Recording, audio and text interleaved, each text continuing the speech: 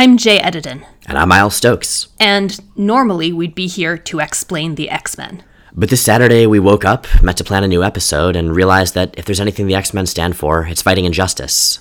Even when that's difficult. Even when it's inconvenient. And even when it means putting other obligations on hold briefly. So we're going to join the Portland branch of the Women's March on Washington today instead of recording. We hope we'll see you there too. Because stories matter. And this one, well, right now, this one matters more than anything. If you're just here for the comics, don't worry, that's cool.